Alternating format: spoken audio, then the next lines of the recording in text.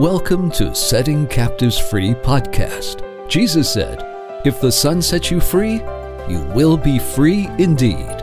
But many people wonder, how can I be free from things I've struggled with all my life? Anger, impurity, anxiety, depression, fear, gluttony, and so on. Well, today, Eric Hurt and Mike Cleveland study a passage of Scripture that will help you enjoy the freedom that Jesus died to give you. Well, good morning. My name is Eric Hurt, and I'm here to do another podcast with my good friend and partner in ministry, Mike Cleveland. Mike, how you doing today, brother?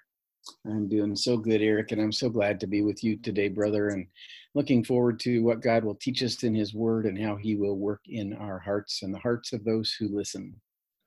Amen. And so today we thought we'd go through Nahum chapter 1.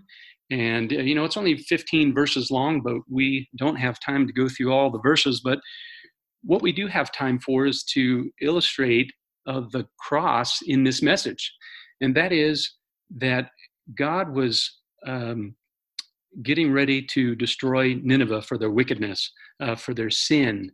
And yet, He's taken vengeance on his adversaries. And, the word says that the Lord is slow to anger, but great in power. And that the Lord will by no means clear the guilty. That he rebukes the seas and makes it dry. He dries up all the rivers and the mountains that quake before him and the hills melt, demonstrating his power.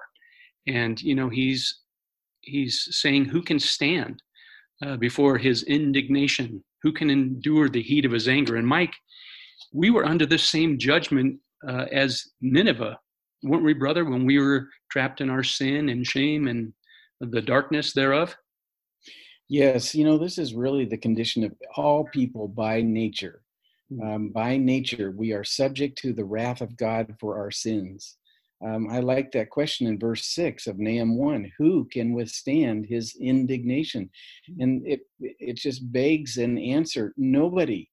When God comes in wrath and indignation and anger because of our sins, we are not able to stand because his wrath, it says, is poured out like fire. And we are but stubble before him. Our sins have been the kindling of this fire that wherever you find sin, Eric, you find the wrath of God. And it says that he's coming to Nineveh to pour out his wrath, his fierce anger. That was our condition before God by birth. It says in Ephesians chapter 2, verse 3, that we were by nature objects of wrath, just like Nineveh here. Yes, exactly. And in verse 7, he says, the Lord is good, a stronghold in the day of trouble. He knows those who take refuge in him. So, and we see the cross here too, don't we, brother? That, that the wrath of God is coming for his enemies. But also we see that he is the stronghold and we can take refuge in him. And, but verse 8 continues, it says, but with an overflowing flood, he will make a complete end of his adversaries and will pursue his enemies into darkness. Now, this is just the Lord, like you said, brother, his fire and his anger against sin. And this is the wrath that he was coming after us with, brother. And that is a scary thought to think about, isn't it? It is scary. And that's what puts the fear of God in people when they know that their sins are like a magnet that draws the wrath of God. And it's described in two ways in this passage, fire and flood. And we see both of those for example, in Genesis 5 about the flood that covered the whole earth. It was the flood of God's wrath. And then in Sodom and Gomorrah, we see the fire that destroyed those cities. Fire and flood, these are symbols of judgment. And God is coming now to judge Nineveh. And we should just put ourselves in this story, Eric. We were the object of God's wrath. We were the magnet that drew his anger because of our sins. This is not a very pretty picture, and it's not live your best life now. No, you're under God's wrath. You're under the curse of the law. You are separated from God. You're separated from the head. by nature and by birth.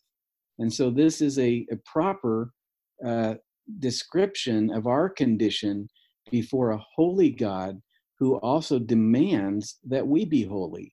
His law requires our perfection, brother, and I haven't come anywhere close. I've done nothing but sin and thumb my nose in his face. And so I'm deserving of the wrath, the anger, the fire, and the flood of God. Amen. That's very well said. That's just rejoicing as you were talking about that, and just praising the Lord in my own heart for this freedom that he's given us, that his anger, in fact, didn't make it as far as it should have. In other words, it didn't land on us.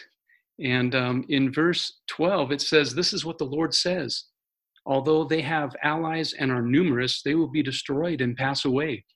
Although I have afflicted you, Judah, I will afflict you no more. So, we see the cross here, brother, don't we? We see that the allies are numerous, but they will be destroyed and pass away, just like Jesus triumphed over the enemy and made a public display and spectacle of him, and that we will not be afflicted no more. Why? Why will we not be afflicted, brother? Because the cross is the place where Jesus stepped in and hung in our place. The cross is the place where he entered into the darkness to pursue his enemies, but then at the cross he did both. He pursued his enemies into the darkness and then drew them out, and just it's incredible to think that he would do such a thing for us, that he would love us all the way to go into the darkness himself on the cross, that he would lift us out of it, that sin would be judged in his own flesh. And so just remarkable to think that the cross is both victory for one and like we talked about, wrath and for the adversary. It is. This whole passage, Eric, is a description of God pouring out wrath. Well, what happened at the cross was God poured out his wrath. Jesus became the magnet for God's wrath. Jesus stepped in front of the flood and was baptized, was consumed in it. You can see pictures of that. If you look in verse 10, when God was going to pour out his wrath on, what was the name of the city? Nineveh, sorry. Yes. It says that they would be entangled among thorns. And here you see Jesus wearing a crown of thorns. You see that God would come to them in the darkness and pursue them. And here Jesus hung on the cross for 3 hours. It was pitch black. It was midnight at midday. And he was entangled among thorns. Why? Because God is flooding him with wrath. God is consuming him as if Jesus were dry stubble. And the fire of God's wrath just ignited on him. And Eric, he was consumed for you and I, brother. He died under the wrath of God. And the reason he did that is to remove it from us, to set us free from God's wrath, to make us to be acceptable to God as if we had no sin. And the reality is we have no sin because Jesus removed it from us and died under this horrible fire and flood of God's wrath in our place. Brother, isn't that good news? Oh boy, it really is good news, brother. And that's why I love what verse 13 says. And we'll get to it in just a second, but looking to the cross and believing that message, brother, that he took it all from us, that he became the object of God's wrath for us, took on human flesh and bone and hung for us, completed, finished. It's over. It's done. We look there, brother, and we see in verse 10, now I will break their yoke from your neck and tear your shackles away. This is what happens when we look to the cross and believe this incredible message that he took our place and that he destroyed the sin that has held us captive and had a yoke around our neck for so long, and the shackles that we didn't have the strength to tear apart, nor did anyone else. Steps couldn't help us, and recovery groups couldn't help us because those things can't tear shackles. They can't cut iron bars. They can't set captives free. But Jesus did when he was nailed to the tree for us. His body was broken so that the yoke could be broken off our neck. And his hands were pierced and nailed, and so the shackles would fall away and fall off of us. And like you said, brother, this is good news. It is. If you look at verse 15 here, and remember the context and the setting of this chapter, which is God coming to destroy in wrath. And people might just say, wow, there's absolutely no good news to be found. I'm hopeless and I'm desperate. But look at verse 15. Look, turn your eyes, focus on, look, there on the mountains, the feet of one who brings good news, who proclaims peace. Eric, we're told here to look, and we're told to look to the mountains, and there we will see the feet of one. Not many, not soldiers, not an army, but the feet of one. Why are we to look at his feet? Eric, they were pierced for our transgressions. This one who brings good news on the mountain was wounded for our transgressions. And he brings us good news that we are forgiven and we are free and we are reconciled to God. And we're made new in the attitude of our minds, and our hearts are made new. This is such good news set right in the setting of horrible wrath and judgment and destruction. And you see, Jesus took our wrath, and he was judged in our place, and he was destroyed. He was covered over in the flood of God's wrath. Remember in Genesis 5-8, where it talks about the flood? It says the earth was covered to a depth of more than 20 feet. Well, Jesus here was flooded with God's wrath, and he was buried in it. And why? Because he's bringing us good news of our justification, of our being made right with God, of our being clothed in the righteousness of Christ. And Eric, he proclaims peace.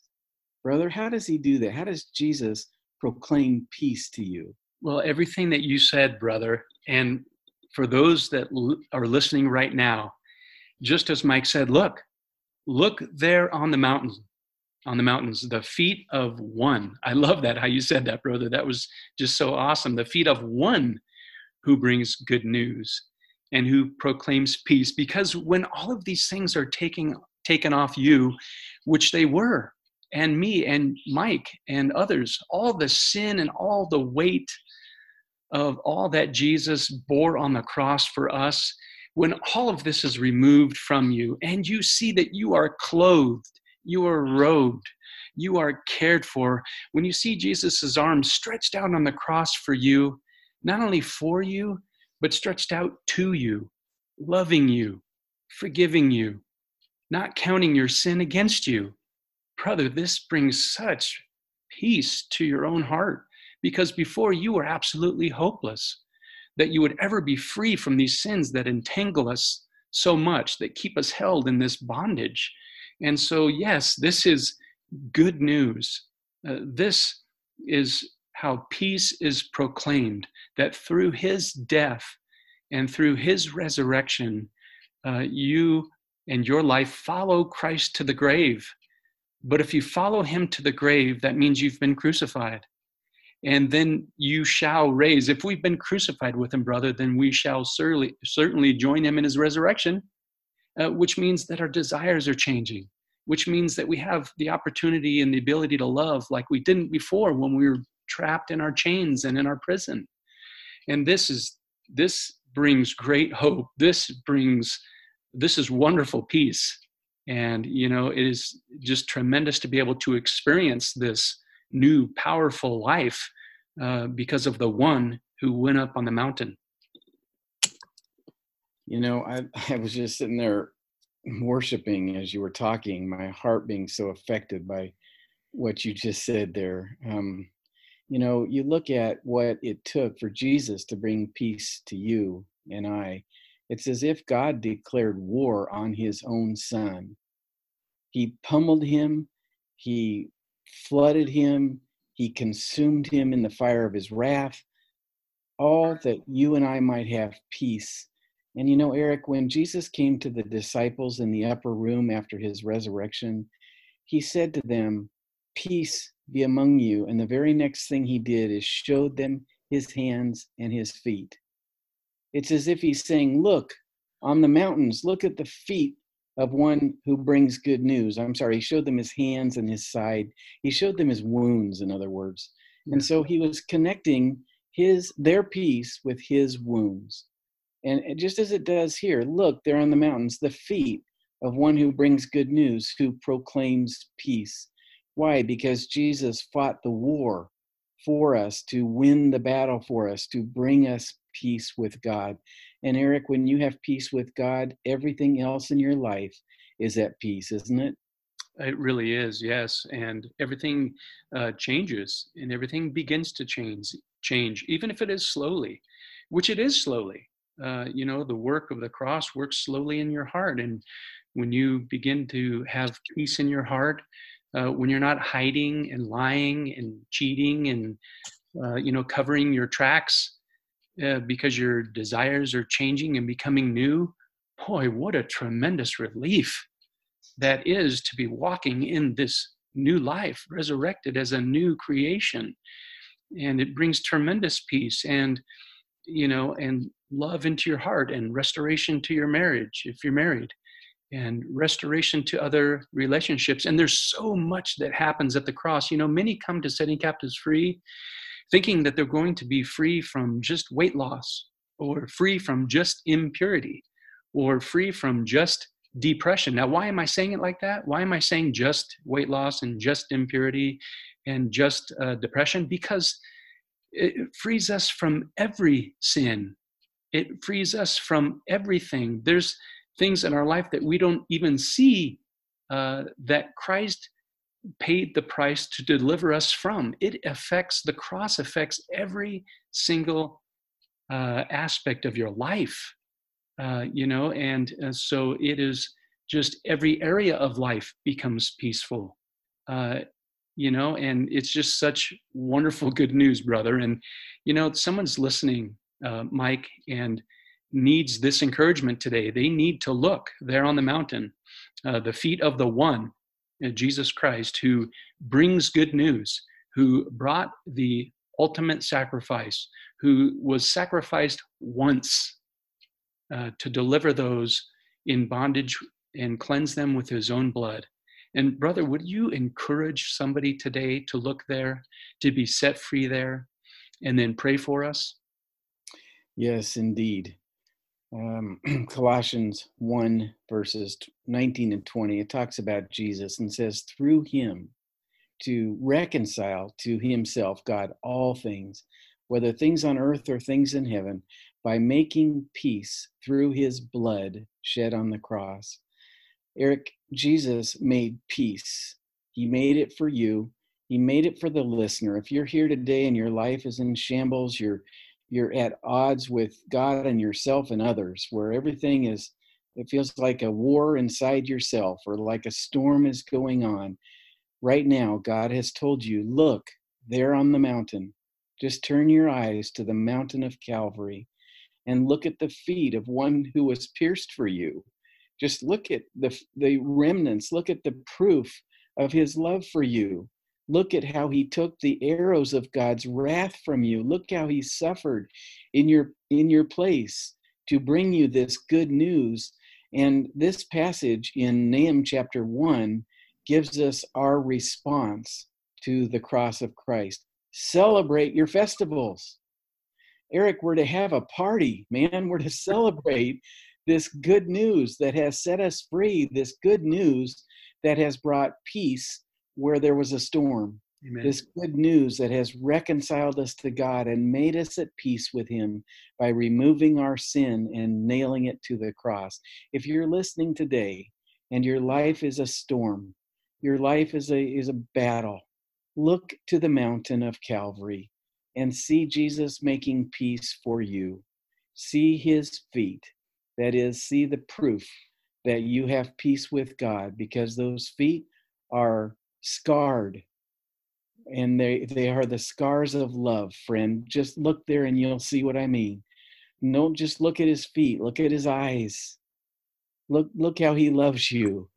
And receive this good news and live your life as a perpetual celebration from now on. Let's pray. Father in heaven, we come to you and are so grateful to have been reconciled by the blood of Jesus' cross. Lord, we see that he took our sin away. We see that he suffered in our place. We see that he made us righteous by taking on all our sin. We see that he has become for us wisdom and righteousness and sanctification, where he has become all in all, where he has become our peace with you.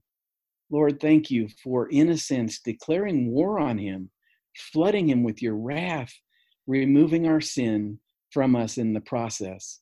And I just pray for this one listening right now who wants desperately to receive your peace. Lord, help them to turn and look at Calvary, to see that they took Jesus up that hill, that they took him to that cross. They nailed nails in his hands and feet and shoved a crown of thorns on his head. And yet he offered his back to those who would hit it, to his cheek, to those who would strike him. He offered his beard to be plucked out for us, and he was a sight that no man could recognize, Lord, because he was making peace. And I thank you for that, and I thank you right now that we can have peace. And I pray for this one who has now turned and looked to the cross. Lord, please help them throughout the rest of their lives to celebrate the festival, to rejoice in the death of Jesus, to carry around in their body the death of Jesus, that the resurrection of Christ might be manifest in them. And I ask this in Jesus' name. Amen. Amen. This has been a podcast of Setting Captives Free. For more information or to enroll in free interactive courses on finding freedom, please go to settingcaptivesfree.com. Tune in next time for more truth that sets captives free.